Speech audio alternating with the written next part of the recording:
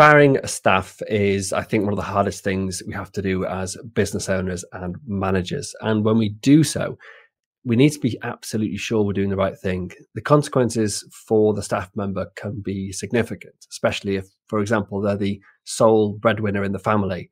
And if they're being fired for some form of gross misconduct, it's unlikely you're going to pay them any notice period. They will be basically dismissed, and that's the end of it. And even if they're a contractor, whatever, is the burden that can put onto you, and I know in my experience has put onto me, thinking about, did I make the right decision? Have I, potentially messed up this person's short-term financial situation, hopefully only short-term financial situation? Have I done that with a clear conscience? And having tools available to make that decision easier and be confident that there is proof beyond reasonable doubt that whatever the activity you are dismissing the person for is valid and genuine, then that can at least go some way to putting your mind or your soul or whatever at rest that it was the right decision, and even if it was a hard one. And today I want to explore a couple of ways which we have utilized some of the features within Google to make that decision and be confident it was the right one. So the question is this: how do entrepreneurs like us, who don't have an endless supply of cash, how do we leverage the best apps, virtual assistants, automation tools and systems to scale our businesses, increase our profits, and have more time to do what we love to do each day? That is the question, and this podcast will give you the answer. My name's Dr. Steve Day, and this is Systemize Your Success.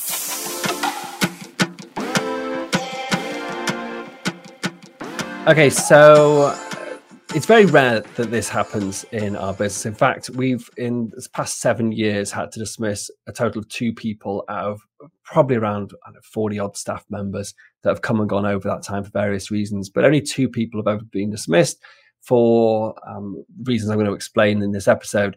The first one was due to exaggerating the time taken to complete work. So when they were tracking their time and sending us invoices for the work they were doing, we were starting to question how long activities were taking.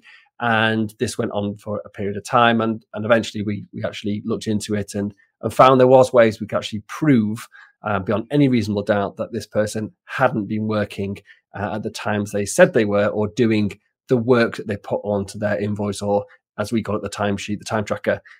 We ask our staff to track all their time currently on a spreadsheet, so we can use that for understanding the capacity of the team, for process improvement, for them being able to give us an accurate invoice as well for the time that actually worked. And it's one of the most powerful things we use in our business, something I highly recommend. And there's good and bad ways to do that, I believe. And the reasons why you're doing it need to be genuine and not simply just to spy on your staff. And I'll cover this again in another episode coming up shortly. And I have just touched on this in the past, but we've actually updated our policies, and I've changed my mind on some of this, which I'll cover in a future episode. But for now, this is really about when you believe, for whatever reason, however you're tracking, or maybe it's just a gut feeling that this person that you're in question is extending the time, for example, that they are charging you for the work they're doing. And so I'm going to show you exactly how we discovered this and how we can prove beyond any reasonable doubt that this person didn't do that work during that time, and some really useful tips in the Google Admin Console, but also just in Google Documents as well. And something that you might not be aware of. I wasn't until I started really digging, but they're very, very powerful. And the second instance, again, using the same techniques, I was able to prove this beyond any reasonable doubt, that there were some manipulations on the amount of time tracked and charged. And the person in question denied it categorically. They said they must have been hacked. Someone must have had the password and logged in as them. So that's why their username was on the version history on the change log for the document. And that put me in a really difficult position, because I'd worked with that person for quite a few years and I trusted them. And so I wanted to believe them. I really wanted to believe them. I wanted to believe, that it wasn't true, just because I really like this person. As I said, I've worked with them for a long time. I had a relationship with them, a friendly relationship with them. And also, just the consequences of making a wrong decision and having to live with that. And I just was in a really difficult and dark place while I was making this decision to whether or not to let this person go. And thankfully, because of the tips I'm going to explain to you today, and if you are listening to this podcast on the podcast, I'm going to be explaining also this. You'll get everything from the podcast audio version, but I'm also going to share my screen. So if you do want to catch the more detail on how you find the talking about and what they look like, then you might want to jump over to YouTube or onto our course site, the podcast site. So systemizeyoursuccess.com. Find the episode page, and the video link there will be on there to the YouTube video where you can actually watch what I'm talking through as we're going through it now. So a couple of simple things that you may be aware of one of them. I don't think you may also be aware. You might not be aware of the second one. So we'll start with a simple one. And as I say, for the benefit of people watching the video, I'm just about to share my screen. And so what I'm showing on the screen now is a time tracking sheet. So however you track time, we're just looking here to say, look, this person on this particular day, and just to be clear, this is not the person in question at all. This is a current and a very good employee, but I just picked it as a random example to show how we can actually see exactly what work was done during the time that's being logged. And this is, just to be clear, anything that's happening within your Google Drives in this specific example, but there are other uses for the same techniques which you can explore if you need to. So what I've got here is her invoice that she's provided for me, and she says that on the 25th of January, whatever, she's done 43 minutes work on this particular document. And maybe I want to question that. In this case, I don't. It's totally valid, but maybe I do want to question that. And in the example I explained a few years ago now, the person had consistently logged excessive amounts of time doing work which really didn't justify the amount of time logged, and this was on an ongoing and consistent basis for a number of weeks. And we could see that the time she charged us for doing the work, and when we added it all up, it just didn't make sense. And then we wanted to say, okay, look, she's saying it took this long, we're saying it's not. It's sort of like, who's right, and how do we prove that? And that's what this is about. So here I can say, okay, great. So this person has been doing this work on the sheet. Now, the first way to look at this is to go to the version history of the actual document. In this case, it's a spreadsheet. So we can actually just open the spreadsheet up, and in there, we can go to our version history. So just basically go to the file menu, go to version history, and then see version history. And then we can find the date in question. So for example, this was it was the 25th of January, and it was at 7:40 a.m. And the time's tracked on here. I believe you just have to check the time zone is right, just to get it right, depending on what time they're logging in, and make sure that makes sense. And then I can see, okay, so on the 25th of January, then I can see there were some changes made. So I'm going to go to the entry which correlates with the time that they've logged, or it may just be a day if you're not exactly sure. And I can actually see then who is logged in and who is making changes. And as I actually click on each of the versions, and every single change is logged on here, I can actually see if you there's a button at the bottom that says show changes, which is clicked as default. I can actually see at that particular time, so in this case, at 12 minutes past 8, at that time she actually clicked on this sheet, exactly what changes were made. And I can compare maybe the day before. So if I go to the previous day, and then I can see, okay, well, what did the spreadsheet look like the day before, or at the beginning of that session? And then what did the spreadsheet look like at the end of the time in question? And I can actually see, oh yeah, all these changes have been made. This is what's different about it. And in this case, it was actually just updating one column. It had the wrong URLs in. So she went through and systematically updated every single URL on this quite large spreadsheet, which is why, it took quite a long time to do it. But I can actually see every time she's logged in, I can see the consistency of her logging in. There's no gaps of like 15 minutes when she's gone off to get a cup of coffee and nothing's happened. It's actually a really easy way to sort of see the cadence of somebody's work. And just to be clear, I don't advocate that you're doing this on a regular basis, that this is something you go and spy on your staff and then get really worried about it and worked up. You'll have it in your gut when things aren't looking quite right. And it's not typically the one-off events. You can look at, if someone's logged an excessive amount of time for a piece of work, you think, how did that possibly take that long? And you really, you want to check, then this is a good way to do that really simply and easily. Now, this may be enough for you, be able to say, look, that person logged in. I know that person has got their own login. They use two-factor authentication, for example. And it's a good reason to put that on, because then it's almost impossible for somebody else to have logged in on their behalf. So if it says it was them that logged in, it probably was, or almost categorically was. But in my case, we didn't have two-factor authentication switched on. And despite me showing this evidence of the changes, etc., and this person in question being logged in, they denied it. They said, this definitely wasn't me. Somebody has hacked me. Somebody has manipulated this in order to make me look bad. And again, that, as I said, that put me in a pretty awkward position. So what I then did was research, how can I get some more detail about this, rather than just the changes that were made, but really specifically which user made these changes, and be absolutely sure where that person was located.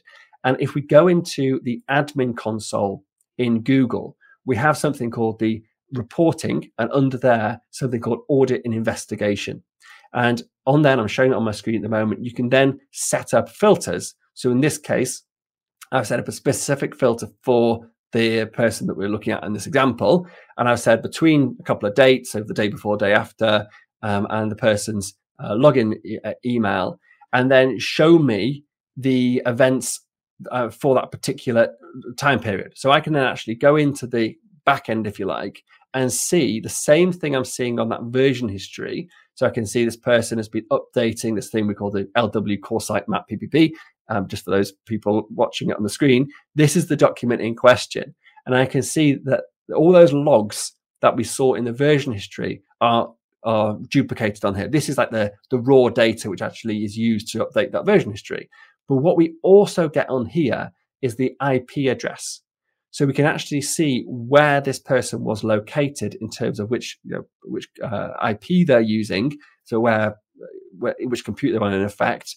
And therefore, pretty categorically know that if this person uses their regular IP address, as in basically the computer in their home, and those changes were made to that document using that IP address, which is the same IP address they use on a regular basis, or they've done some work that they have said, yes, that definitely was me doing that work, but this one wasn't. Or we can say, well, unfortunately, it's the same IP address and it's your login. So for me, that was enough categorical proof to suggest that actually the changes in question were made by that person at that time on her computer using her login. So with or without two-factor authentication, that was enough evidence for me to actually make the decision to dismiss that person. And although it was still an incredibly hard thing to do, I actually spoke to a lawyer friend of mine about it. I spoke to the business colleagues. I was just distraught about, is this the right thing to do, etc. But when I when I explained and showed them the evidence that I had, it was really a black and white decision. It was, the evidence was there, and therefore I had to make the decision. So that's it, really. Just to summarize what I've shown you today, or what I've talked through today, is that when we are questioning whether has somebody made a change to something that you want to then say, look, that was not the right thing to do. So, for example, manipulating times, or manipulating some part of a sheet, or making some changes to some documents or whatever within your drive that then in a detrimental way, deleting documents, whatever it is, something that is an act of gross misconduct, I think that's the legal term for it, then we can actually identify by the version history what changes were made, when they were made, and who made them, really easily and simply, and in a lot of detail as well. And then if we use the audit investigation part of the admin console in Google, you can actually see the IP address as well to get absolute categorical evidence that was that particular person at that particular computer at that particular time doing those changes. So it all matches up, and it gives you quite a lot of evidence to go on. So I hope that's been useful. It's not something that I particularly like to have to talk about, but I think it's good to be honest. These things do happen from time to time. And as I said, it's very, very rare. In my experience, it's only happened twice in 7 years.